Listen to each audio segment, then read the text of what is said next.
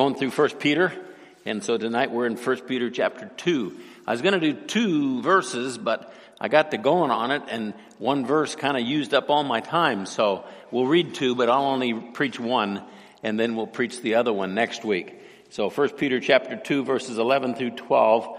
Beloved, I urge you as aliens and strangers to abstain from fleshly lusts, which wage war against the soul. So that's the first verse. I'll go ahead and read the second one, even though we won't get to it tonight. Keep your behavior excellent among the Gentiles, so that in the thing in which they slander you as evildoers, they may be because of your good deeds, as they observe them, glorify God in the day of visitation. The greatest commandment, if we were to do a quiz on that, you'd all get it right. Love God with all our heart, soul, and might. That's the greatest commandment. So if we were to say, what's the worst sin you can commit? The worst sin you could commit would be to break the greatest commandment. Greatest commandment is to love God with all your heart, soul, and might. So the greatest sin, the worst sin, the biggest sin, the baddest sin is not to do that first commandment. And we're going to talk about that. Number 1, the primary way that we love Jesus is by obeying him. So love God with all your heart, soul, and mind. How do you do that? What's the Bible say? That is the method, the tool in which you will love him. Well, it has dozens of verses. I'll just read a few to you. John 14:15. If you love me, you will keep my commandments. That's pretty clear. John 14:21. He who has my commandments and keeps them is the one who loves me. And he who loves me will be loved by my Father, and I will love him and will disclose myself to him. John chapter 15, verse 10. If you keep my commandments, you will abide in my love, just as I have kept my Father's commandments and abide in his love. 1 John 5:3. For this is the love of God, that we keep his commandments. And his commandments are not burdensome. That is, we don't say, oh, I hate doing those things. They're not burdensome. So if we love him, we'll obey him. If we love him, we keep his commandments. Number 2, there are sections of the Bible that are more applicable to us when it comes to the commandments that we are to obey. So the principle is pretty simple. The principle is, who was a section of Scripture written to? And when you answer that question, then you answer the question, is the commandment that's given for you? Because not all commandments in the Bible are for us, because they weren't written to us. We can make application of them to us, but they're not direct commandments that we will obey. Genesis chapter 2, verse 16. The Lord God commanded the man, saying, from any tree of the garden you may eat freely, but from the tree of the knowledge of good and evil you shall not eat, for in the day that you eat from it you will surely die. So, is that commandment for you? It's fairly obvious. You don't have a tree you don't eat from. That commandment was given to the man. That's Adam. So there's a commandment in the Bible that wasn't given to us. It was given to Adam. Adam broke that commandment, and we've been in a jam ever since. And so we understand clearly that commandment wasn't given to me. I don't have a tree. I don't have any fruit that I don't eat from. Leviticus 1:4. He shall lay his hand on the head of the burnt offering, that he may be accepted for him to make atonement on his behalf. If you read through the book of Leviticus, people ask me all the time, Pastor, Leviticus is kind of, and then I interrupt usually. I say, I speed read it. Oh, you do? Yeah, I speed read it. And lay his hand on the head of the burnt offering that it may be accepted. How many of you have offered up a bull lately? That commandment is given 16 times in the book of Leviticus. What's wrong with you? How about a turtle dove or a sheep or a goat? You don't do any of those. And I don't either. Colossians 2:14. Having canceled out the certificate of debt consisting of decrees or laws against us, which was hostile to us, he, as Jesus, has taken it out of the way, having nailed it to the cross. When he had disarmed the rulers and authorities, he made a public display of them. Rulers and authorities, that's demons of various ranks of demon. He made a public display of them. You know what that means? That means that when Jesus rose from the dead and entered into heaven, he had all those demons and angels all tied up with chains, and he paraded them, and all the angels went, "Ha, ha, ha, you wimps." And so sometimes when I pray, I say, "Lord Jesus, thank you for freeing me and setting me free, giving me power." And then I'll just, because the devil can't read your mind, demons can't read your mind, but they can hear you talk, I'll say, just in case you're listening, you're a bunch of wimps. Just want to remind you of that. He made a public display of them. He disarmed the rulers and authorities. He made a public display of them, having triumphed over them through him. Therefore, no one is to act as your judge in regards to food or drink or in respect to a festival or a new moon or a Sabbath day, things which are a mere shadow of what is to come, but the substance belongs to Christ. And so when we say, what commandments are we to obey? Well, the ones that are written to us. And it's fairly obvious. Number 3, 1 Peter is a book of the Bible that is written to the church, to Christians. In the very beginning, it tells us that.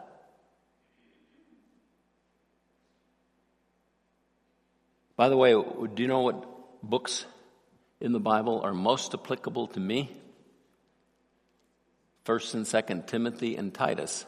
Because Timothy was a pastor.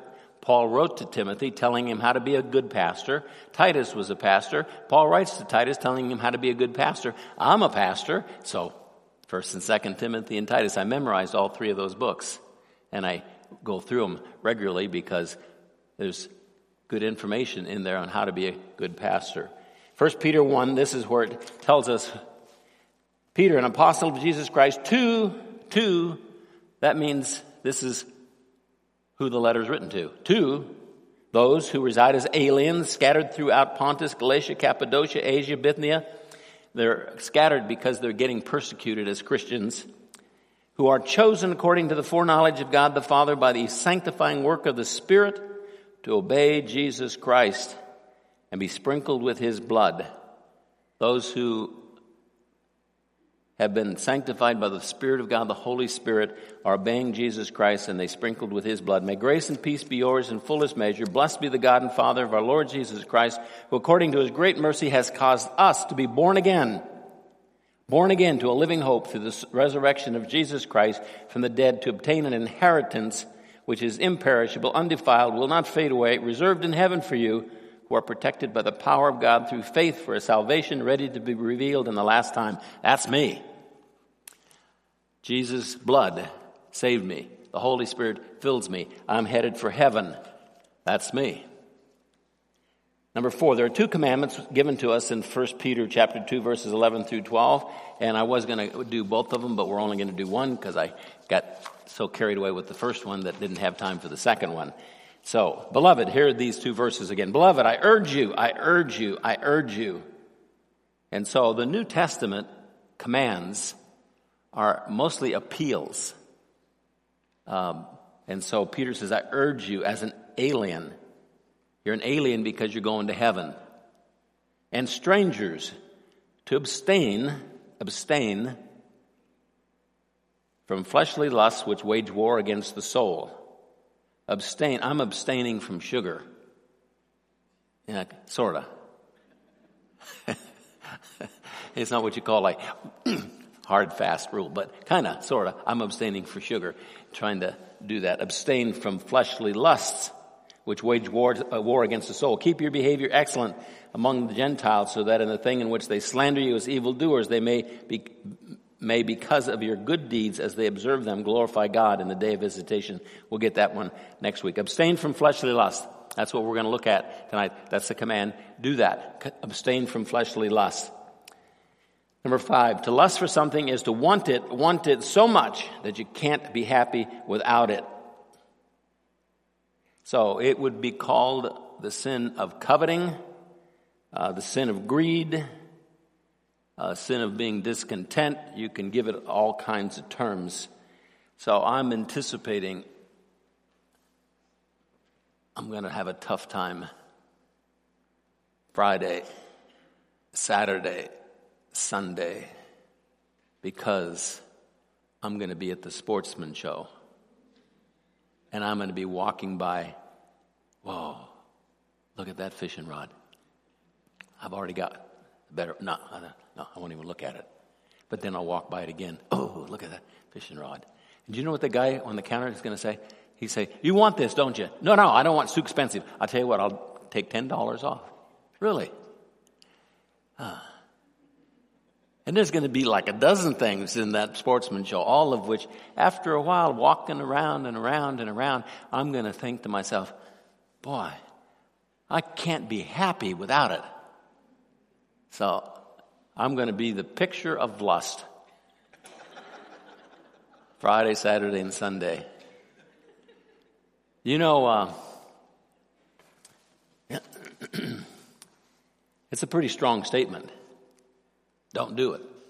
Don't do it. But we do it all the time. James 1:14 says, but each one is tempted when he is carried away and enticed by his own lust. Then when lust is conceived, it gives birth to sin. And when sin is accomplished, it brings forth death. And so the sin that is really being talked about here in your notes, number 6, worldliness.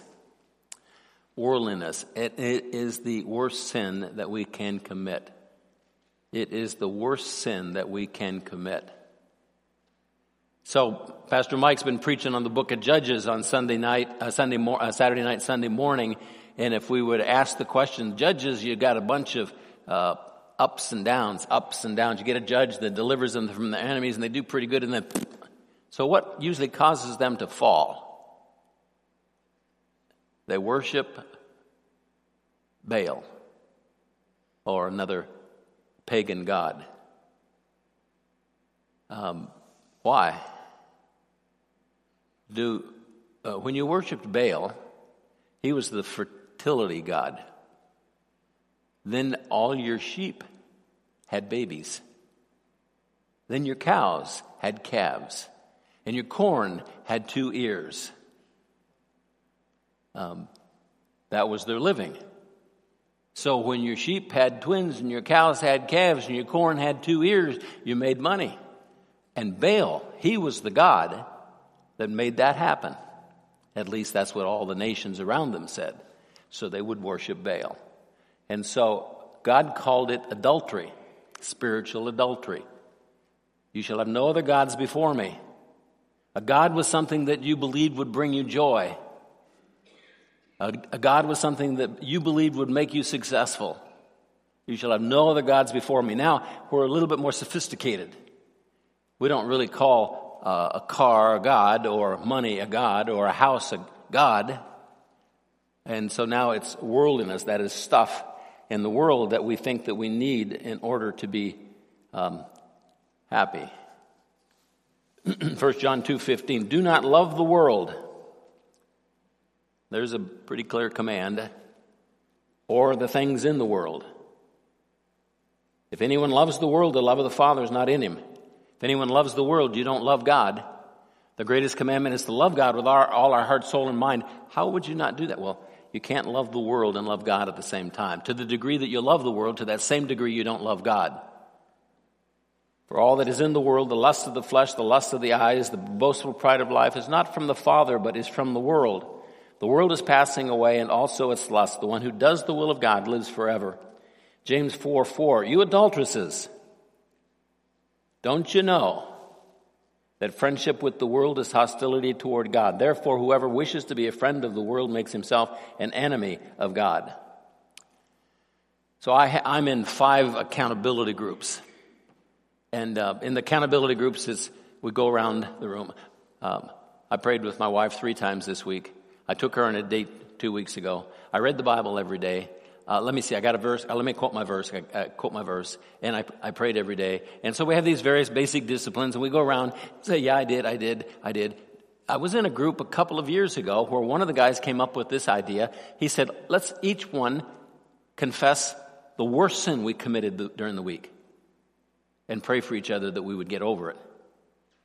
One week, I'll never forget, this guy says, I got stopped by the police, and he said to me, did you have your seatbelt on when my lights went on? And I said, yes. He said to our group, but I lied. When I saw his lights go on, I put my seatbelt on. And so we prayed that he would conquer the sin of lying. Different anger issues. Guy confessed problem with pornography. We did that for like 3 years, I think. I never once heard anybody confess, I committed the sin of worldliness this week. I coveted a boat, or this or that, or I was discontent with my income. Never once did anybody ever confess the sin of worldliness. Why? Because we don't really think it's a sin. But in reality, it's the worst of all of them. It's the worst of all of them. Number 7, worldliness is a very subtle sin that takes over our life. We don't even know it. It isn't what you call a bad sin. Like lying or pornography or cheating. It's subtle, but it pulls you away from God. 2 Timothy 2:4, no soldier in active service entangles himself in the affairs of everyday life. Entangles himself in the affairs of everyday life. That's a tricky one to measure. Entangled in the affairs of everyday life. Number 8, worldliness is a very hard thing to do, to not let happen because we're immersed in it. So, let's suppose I decide I'm not going to eat any ice cream. I love ice cream. Boy, it's my favorite of all foods. I love it. But I walk into the prayer room and there's 80 people in there and every single one of them has a bowl with ice cream in it with chocolate sauce on it and whipped cream and a cherry on the top. Everyone. And they're all eating it. And they're all going, oh, this tastes so good. Pastor, have a bowl of ice cream. No, okay. Am I going to make it out of there without eating a bowl of ice cream? I doubt it. Now, if there was only one, I could do it. But everybody? And everybody's saying, come on, come on. We live in this world and everybody has stuff. And there's a whole bunch of people who have nicer stuff than we do. There's a whole bunch of people who have more stuff than we do. And it's every day, all day long. And it's a tough sin because we live in it, all around it, constantly. That's our culture, is stuff. And there's just something in us that wants more. Number 9, worldliness is Satan's major area of temptation in our lives. So his job and the demons that he has as they tempt us, that's the number one thing they work on in our life. They don't work on us to get us to lie. They don't work on us to get us to cheat. They don't work on us to get us to commit adultery. Mostly they work on us to love the world because they know that if we love the world, we don't love God. And if we don't love God, we're going to dishonor him and that we're going to end up sinning and falling away from him. Matthew 4:8. Again, the devil took him, Jesus, to a very high mountain and showed him all the kingdoms of the world and their glory. Their glory. What's that? That's nice cars and nice houses. Their glory, the glory of the world. Showed him all the world and their glory. And he said to him, all these things I will give to you if you fall down and worship me. So why did Satan do that? Because he knew that was a temptation, a major one. He did it with Adam, he did it with Jesus, and he does it with us constantly. Number 10, worldliness damages our soul.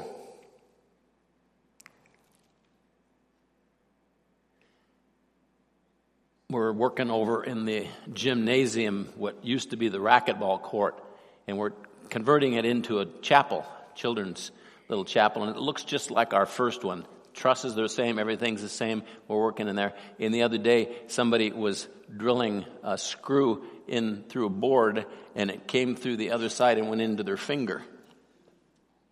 It damaged their finger.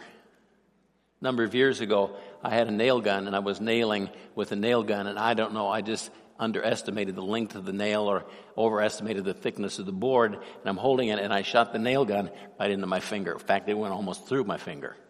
I damaged my finger. I fell off a ladder a couple of months ago, and I broke 2 ribs. I damaged my ribs. Worldliness damages our soul. That's the inside person.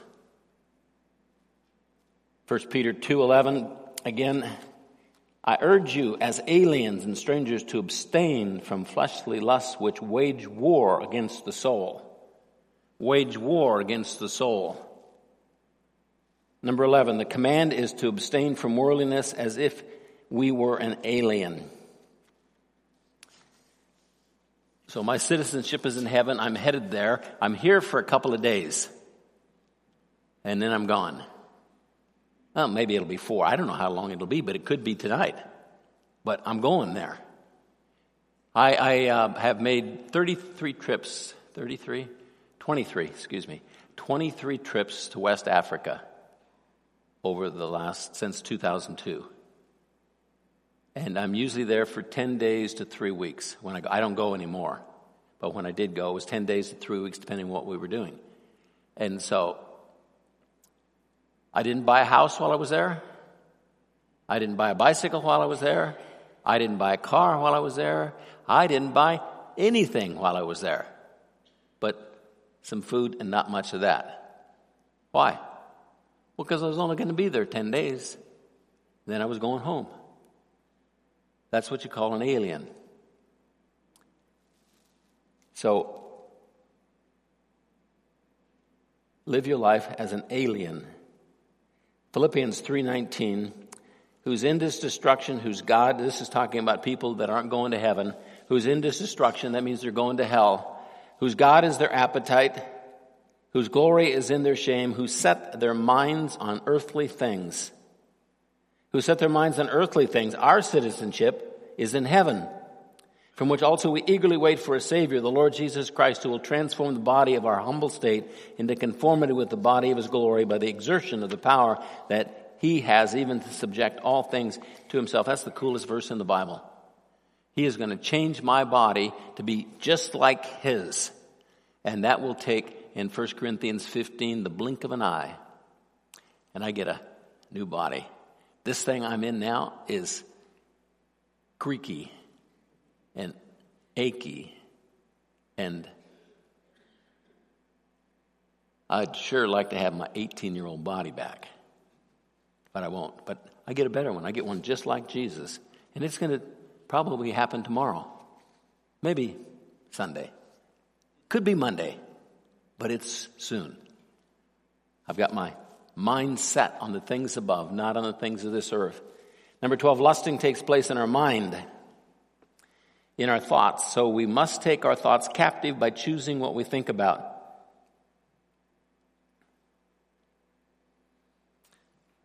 So when a little baby grows, they start out just a little baby. You got to do everything for them. They cry, they suck on a bottle, they poop, and you carry them around on a little thing. Then they get a little bit bigger, and then they stand up and they walk. And then they get to the point where they tie their own shoes, and they just get older and bigger, and they start doing more and more things for themselves. Same thing's true with us in our spiritual life. We grow and become mature. And did you know that one of the last things that any Christian grows into as a skill is taking every thought captive to the obedience of Christ? That's the last thing. And most never get that one down as a discipline, as a skill, where your brain just doesn't do what it wants. So the average individual, they look over there, see that, they think about that. They look over, see that, they think about that. They look over and see that, they think about that. Their brain just does whatever it wants to do. Your thoughts control your behavior. Your thoughts control your life. As a man thinketh in his heart, so he is. So if you're going to change and grow, you have to learn to take every thought captive to the obedience of Christ. Lust happens in your thoughts. You think and you go over it, and pretty soon then you do it. So if you're going to conquer the love of the world and the love of the world and the stuff in it, you have to learn to control your thoughts. There's only one way to do that. Only one way to do it. And that is you have to memorize verses in the Bible that are contrary to wrong thinking. You don't take thoughts captive by just choosing not to think about it. You won't be able to do it. What you do is you just change by choice what you think about. The Bible uses that phrase repeatedly. It's called set your mind on the things above or the things of God rather than the things of this earth. 2 Corinthians 10:5, we are taking every thought captive to the obedience of Christ. When you get to that point where you can say you're doing that, then you are a champion for Jesus. You're growing like a weed and you're doing great things, accomplishing tremendous things for Him with your life. 13, those who have learned to discipline their thoughts are champions for Jesus, overcomers. And it's a learned skill. You work at it. But the only way that you will be able to do it is to memorize the Bible. You don't have to memorize a lot. But you have to memorize ones that will be the opposite of what's wrong in your head. Here's a good one. Colossians 3:1-2. Therefore, if you have been raised up with Christ, that means if you're a believer, you're headed for heaven. Keep seeking the things above where Christ is seated at the right hand of God. Set your mind on. That means choose what you think about. Set your mind on the things above, not on the things that are on earth. Set your mind on the things above, not on the things that are on earth. Romans 8:6, for the mindset on the flesh, that's the stuff in the world, is death. The mindset on the spirit is life and peace, because the mindset on the flesh is hostile toward God. It does not subject itself to the law of God. It is not even able to do so. So you can set your mind on the things of this world, or you can set your mind on the things of heaven. 14, the spiritual battle that we fight with the kingdom of darkness is for control of our mind. The devil is working to gain control of our mind. My dad was in the Battle of Midway in the Second World War on the Yorktown, an aircraft carrier. And the battle was for 640 acres, called Midway. It was possession of that little piece of land. And the battle that's going on with you is for your mind. The devil talks to us, the demons talk to us, so that we think about what they say. We hear them in our thoughts. And our responsibility is to conquer those thoughts. Don't let them control our life. Paul says in 2 Corinthians 11:3, I am afraid that as the serpent deceived Eve by his craftiness, your minds will be led astray from the simplicity and purity of devotion to Christ. He's working on capturing our mind, getting us to think about stuff and things, lusting, coveting, greed. 15, the person who memorizes Scripture well and uses it like a sword against the attacks of the devil to control our mind will win. Will win. You guys got my little video up there?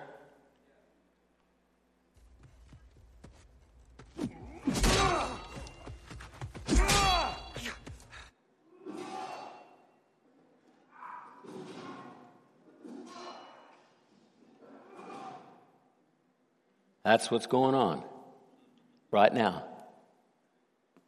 The battle for the mind. And we defend ourselves with the Word of God that we've memorized. Luke 4:6, and the devil said to him, to Jesus, I will give you all this domain and its glory. It has been handed over to me, and I give it to whomever I wish. Therefore, if you worship before me, it shall all be yours. Jesus answered him, it is written. And then he quotes a verse out of the book of Deuteronomy. You shall worship the Lord your God and serve him only. 1 John 2:14, I've written to you, fathers, because you know him who has been from the beginning. I've written to you, young men, because you are strong. The word of God abides in you. That means you've memorized it. And you have overcome the evil one. Ephesians 6:10, finally be strong in the Lord and in the strength of his might. Put on the full armor of God that you may be able to stand firm against the schemes of the devil. Our struggle is not against flesh and blood, but against the rulers, against the powers, against the world forces of this darkness, against the spiritual forces of wickedness in the heavenly places. Verse 16, in addition to all, taking up the shield of faith with which you will be able to extinguish all the flaming arrows of the evil one. That's those thoughts. And take the helmet of salvation and the sword of the Spirit, which is the Word of God. The Word of God. It's our offensive weapon against the devil. So, Philippians 3:19 through 21. This is a great verse to memorize, to set your mind on. Whose end is destruction, whose God is their appetite, whose glory is in their shame, who set their minds on earthly things, but our citizenship is in heaven, from which also we eagerly wait for a Savior, the Lord Jesus Christ, who will transform the body of our humble state into conformity with the body of his glory. He will transform the body of our humble state into conformity with the body of his glory by the exertion of the power that he has, even to subject all things to himself. So, I'm going to be at the sportsman show, and I'm going to see a fishing rod and a boat and a gun, and I'm going to say, my citizenship is in heaven. I'm eagerly waiting for a Savior who will transform this humble body, and it will be just like his. And it'll be skinny and have lots of hair and sing really good. That's my body. I don't know what yours is going to be like. And so then I walk one more lap around the sportsman show, and I think about another verse. The Word of God is living and active and sharper than a two-edged sword, able to keep the devil and his demons at bay, but you have to memorize them. You don't have to memorize the Bible. You know, a dozen verses, even the oldest and most feeble-minded of you in here could do that in a matter of weeks. And then you just think about it, meditate on it, and it sets you free. It sets you free. Let's pray. Lord, thank you for your word. I pray that we will recognize that we live in a really dangerous place, this world, and it takes our affection and our love away from you.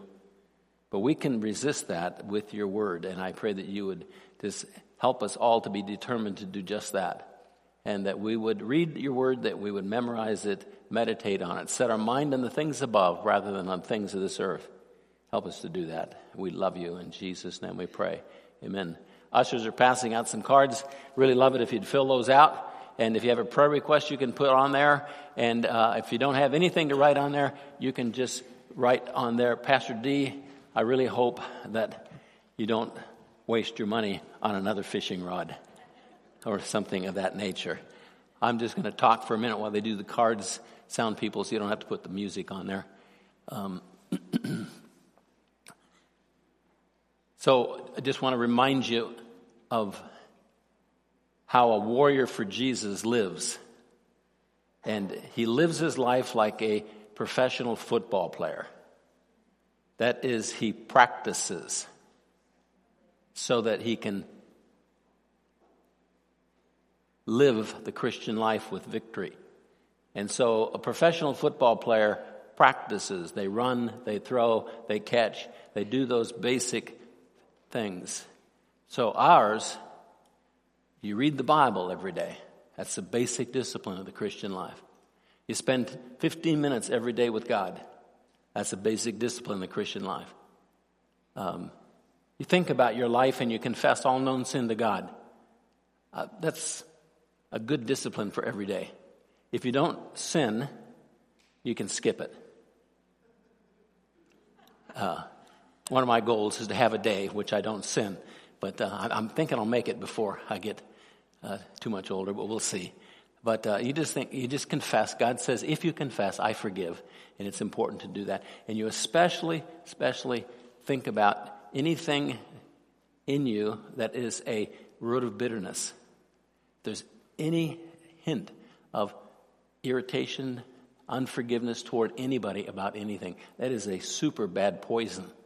And so you're always, every day, getting that out of yourself, thinking about it, and just saying, Lord, I choose to forgive so-and-so because you've forgiven me. That's all you have to do, but you got to get rid of it. And it's just a discipline, because our flesh does everything opposite of what God wants us to do.